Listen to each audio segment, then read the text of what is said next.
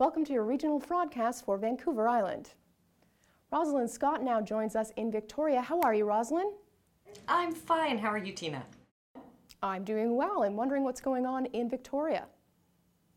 Well, in Victoria, we recently have set up a virtual world for the Better Business Bureau. So we're on Facebook, and obviously we're on Broadcast and some other virtual world ventures.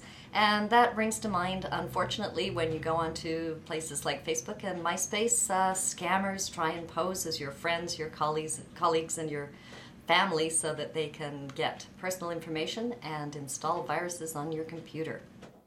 Yes, the virtual world can be a dangerous one. So what are some of the scams that people should be on the lookout for when it comes to those sites?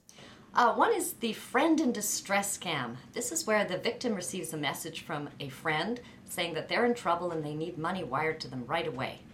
And obviously, you should contact that friend outside of the virtual world to make sure that they really are in trouble and really do need your help. Otherwise, you may be sending money to a scammer.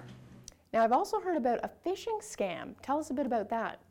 Yes, this is phishing with a PH, and the victim is urged to click on a link, and unfortunately that will install a computer virus on your computer that tries to steal your personal information.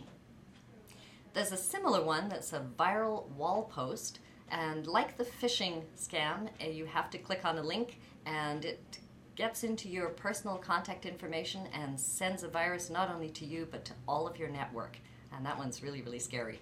That's great. And what are some preventative steps then that we can take? Well, of course, make sure that your antivirus protection and your firewall is up to date.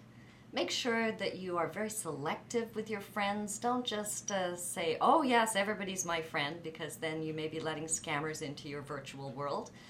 Be selective when you're choosing.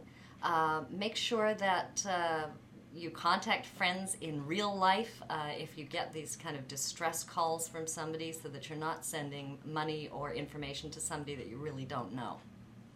And who should I contact if I think I've already been a victim of this type of scam?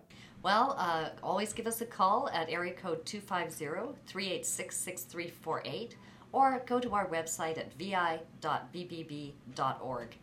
Because we always have up-to-date news releases on our website about these kinds of scams. Well, thank you so much, Rosalind, and we look forward to speaking with you again next week. Thanks, Tina. Make sure you join us next week for another regional broadcast, or subscribe to our podcast for regular updates. Broadcast is brought to you by Capital One.